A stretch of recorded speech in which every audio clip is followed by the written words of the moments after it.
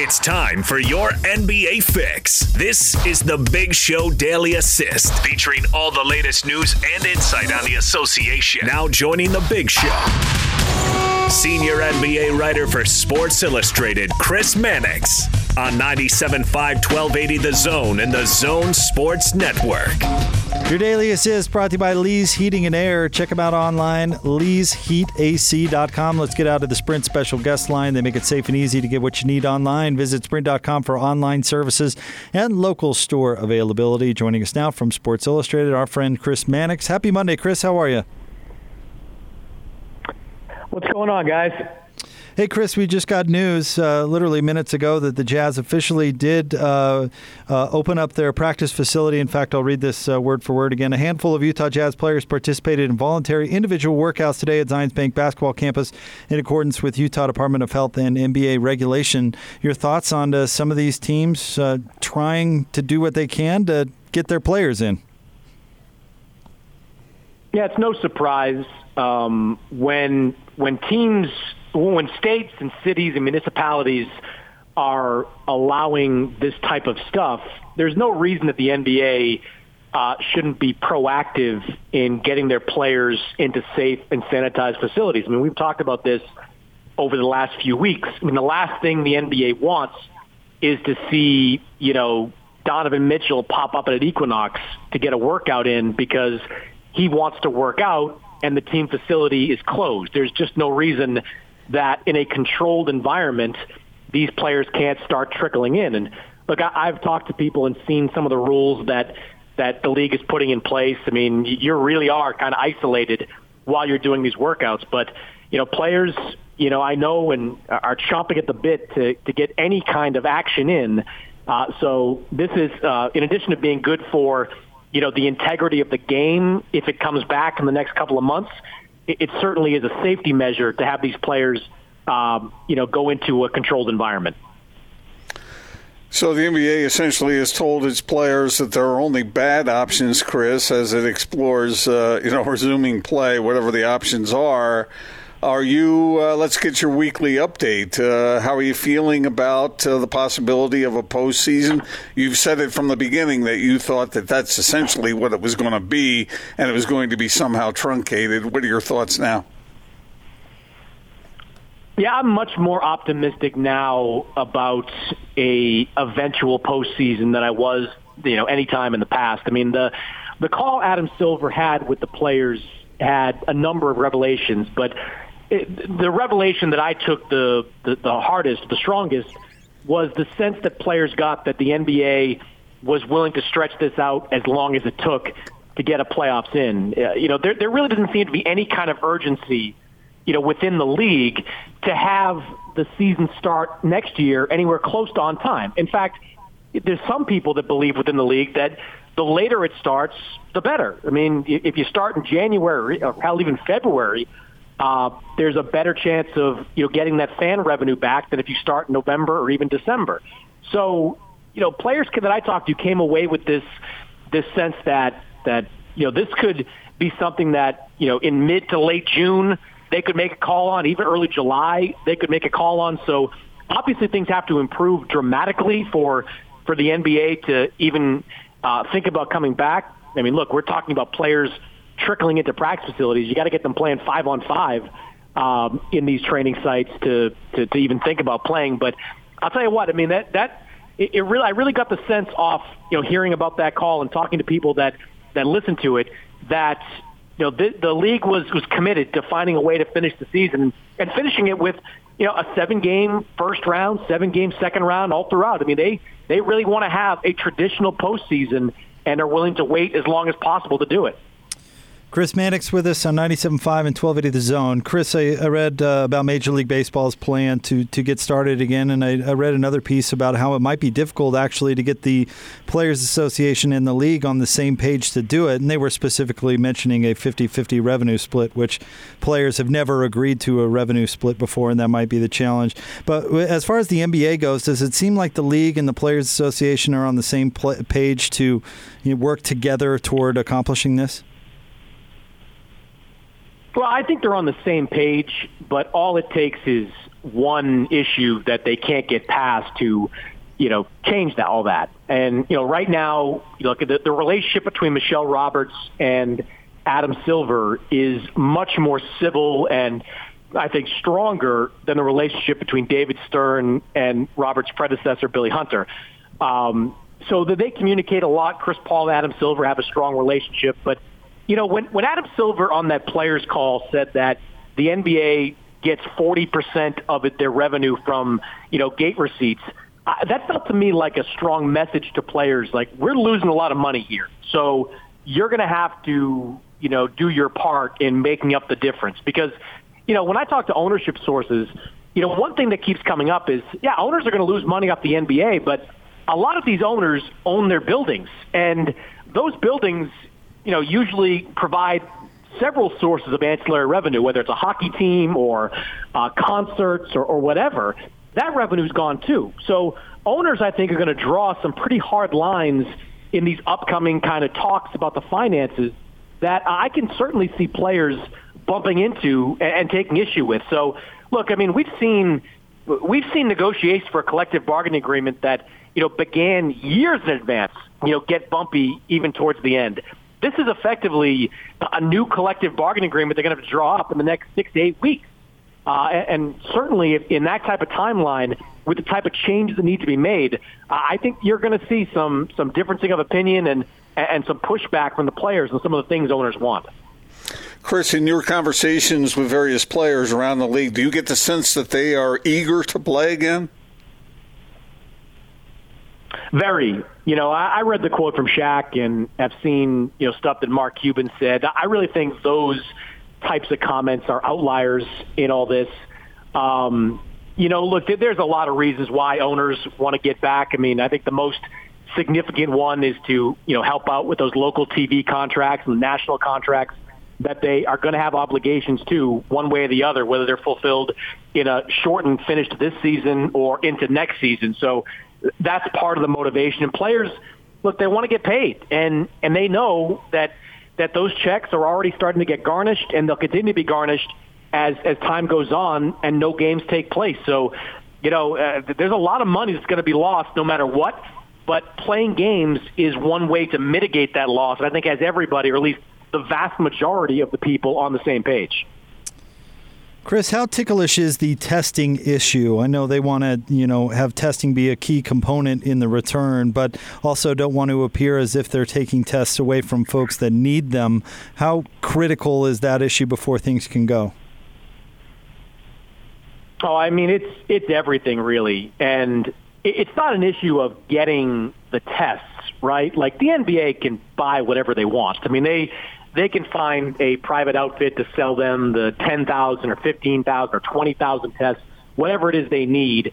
They have the resource to go out there and do it. But, all along, the message I've been getting is that, if the optics are bad in all this, they're not going to come back. I mean, they're not going to buy 15,000 tests to play a postseason in Vegas while New York and Michigan and California are underwater, and people in urban areas that, make up a lot of the demographics of their fan base are struggling to get tests. A couple things have happened. The testing has certainly improved. It's not where it needs to be, but it's trending at least in the right direction, especially with these antibody tests that are out there now. And I think that another takeaway from the last couple of days is I feel like the NBA has moved the goalposts a little bit on where testing needs to be for them to come back. I mean, weeks ago when this thing first started roaring, I was hearing, look, it's got to be widespread. You've got to see it as available as popping into a CVS or a Walgreens and being able to get a test. Now you see the NBA allowing teams in Orlando and Los Angeles and soon many others to test asymptomatic people and players, staffers and players rather. So the fact that they're willing to allow that for asymptomatic people tells me that the goalposts have moved a little bit here. That if testing just improves to a certain level, the NBA is going to be willing to, open up its checkbook, buy the tests it needs, and get it done a lot of the same ways that the UFC got it done this past weekend. So, Chris, I know you have a killer crossover. I know you can hit the 24-foot jumper. I know you have great court vision. Would you have loved to play alongside Michael Jordan? I think after it was over, like most of the players in this documentary, I would have loved to, because I would have probably walked away a better player.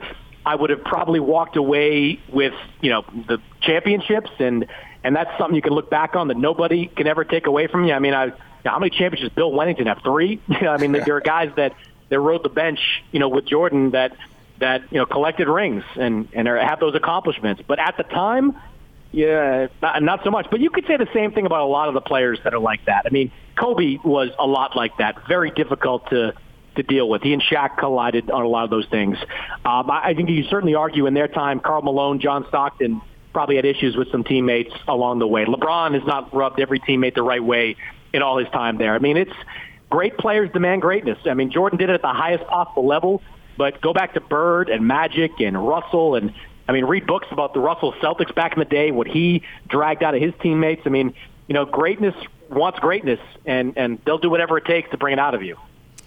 Chris Mannix of Sports Illustrated with us here on the 97.5 and 1280 The Zone. Chris, what do you think about the story that's going around out there? Apparently, John Stockton did interview for this docuseries, but did it kind of right before this whole COVID mess started, right at the last minute. And there's a story out there that he was resistant because he did not want to be in a Michael Jordan, and these are his words, puff piece. What do you think about John Stockton's attitude toward it all? I mean, look, it's understandable. I think puff piece might be a little strong, but it certainly is a documentary that's done through the prism that Michael Jordan chooses to let us see it through. He's an executive producer of this doc. You've heard the director say he has had to ask Michael's permission to interview certain people. And there's certainly a number of things you can question right off the bat. I mean, I question...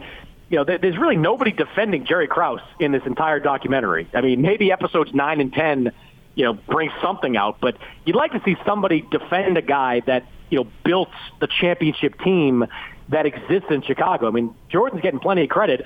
How about the guy that drafted, Pippen and Horace Grant and traded for Dennis Rodman and, ID'd Tony Kukoc when he ID'd him and brought him into the mix. I mean, he had some misses, to be sure, but that's some great, general managership. And look, there are some other little things that you can nitpick on. I mean, look, Jack McCallum, my colleague over at Sports Illustrated, has a podcast series out right now. It's really good. In it, he has audio of Michael Jordan, and I'm paraphrasing that. I've only read about it, I haven't listened to it, but he has audio of Jordan saying, effectively, I kept Isaiah off the team, the 92 Dream Team. So, if you know that exists, and in a way it exists because even if you didn't have the podcast audio, you can interview Jack McCallum. I mean, Jack McCallum is a Hall of Fame basketball writer who was the voice of basketball for the better part of 2 decades. Maybe interview him and get his take on all that. I mean, there certainly was a measure of objectivity missing. But, look, that's the way it goes in documentaries nowadays. It's unfortunate because, I think the best documentaries are done when they're completely objective. But nowadays, whether it's Kobe Bryant's Muse documentary or, some of the later year Muhammad Ali stuff, I mean, it's to get cooperation from these athletes, you need to work with them. And working with them taints the objectivity of it. So it sounds like John Stockton has the same mindset and thought process of this as Ken Burns did, when Ken Burns said what he said about the documentary. So you just have to understand, when you're watching it, be entertained by it. It's great theater. Michael is incredibly compelling when he's on camera, but understand you're not getting the unvarnished truth. Man, I'll tell you, that one part when he was saying he was sort of justifying his way of leadership, Chris, like you were talking about, demanding greatness from his players, from his teammates, and just driving the team forward. At the end, when he had that moment that really seemed, I don't think he's a good enough actor to fake it, when he said, hey, if you don't want to play the way I wanted to play for championships, then you don't have to. And then he gets emotional and he says, break. At that moment, it reminded me who was in control of this production. But secondly, it really said that his competitiveness and his demands placed upon his teammates came from deep within. It wasn't some sort of show. He meant it. No, he absolutely meant it. And look, again, he's not the first superstar to operate like this. I mean, Larry Bird, in the middle of a finals, called his teammates a bunch of women. Like, these stars are cut from a different cloth. They just are. And because they are so driven and work so unbelievably hard at succeeding, they expect you to do it, or else they don't want you on their team. And look, I get Michael's approach to practices. If you're not going to be physical in practice and take bumps in practice, how are you going to succeed against the New York Knicks? I mean, you practice effectively what you preach. You've got to go out there and face the most physical guys in the world. You might as well train for it in that particular manner. So I can respect everything he did. It's not for everybody. I mean, Tim Duncan was a pretty damn good leader and won a lot of championships, and he was never like that. But for a lot of guys throughout the years, that's been their way of leadership, and a lot of times it's been effective. From your study, Chris, did you think that the media treated Jordan fairly during that period of time when his father was murdered and then he went off to play baseball? Do you think he was, because I got a little bit of the edge going the other way, that the media was out of line with some of those either suspicions or accusations? Yeah, I mean, look, I certainly wasn't around covering that at the time, but I saw Brian McIntyre, who was the former head of PR, a guy I have a lot of respect for. I worked with him as a reporter, and as he was a league official for a number of years. And I think he said something along the lines that it wasn't the media's finest hour. Look, unless you have hard evidence or unless there is a credible report that connects, Jordan's gambling to the death of his father, it is reprehensible to try to connect the two, because what you're doing is effectively saying that Jordan is responsible for the death of his father. And that's a pretty scumbag thing to say at the least, and certainly a poor journalistic or poor ethical thing to do is no matter what. So, yeah, I mean, some of the headlines I saw and some of the columns that were shown on there, it's not a good look. It's just, I mean, you've got to, if you're going to connect those dots, you better have a credible source, or there better be credible reporting that, as a columnist, you're parroting to make those types of insinuations. Chris, as always, thank you so very much, and we'll catch up with you next week. Anytime, guys. Chris Mannix joins us each and every Monday here on The Big Show on 97.5 and 1280 The Zone. Yeah, he hit that pretty hard, that Jordan's leadership style, that's one way to do it, and that there have been other demanding players before Jordan, and there will be more that will have and will come after him. You don't have to do it that way. Like he said, Tim Duncan probably didn't lead that way, but for Jordan, that was the way he chose to go, and some of his teammates were a little irritated by that. I think Horace Grant was one of them, but others probably along the way. You heard the way they spoke of Jordan, and yet, like Chris just said, they've got rings on their fingers because of him. Gordon, as the godfather of Utah Sports Radio and a leader on this station, how would you describe your leadership style? Hey, it's balls to the walls, man. Pretty hard-nosed. Hard-nosed. Come on. Shape up. Let's just say that you follow Gordon, or a physical altercation is coming your way. I'm not asking anybody else on this station to do anything that I don't do myself. All right? I just want to make that clear. All right? You can call me all the names in the world, but we're not the best radio station in Utah for nothing. Tell him about the time you punched Kevin in the face. Oh, well, I didn't do anything he didn't deserve. Big thanks to Chris for jumping on with us. We'll get more for you coming up next. It's The Big Show. Gordon Monson, Jake Scott, 97.5 and 1280 The Zone.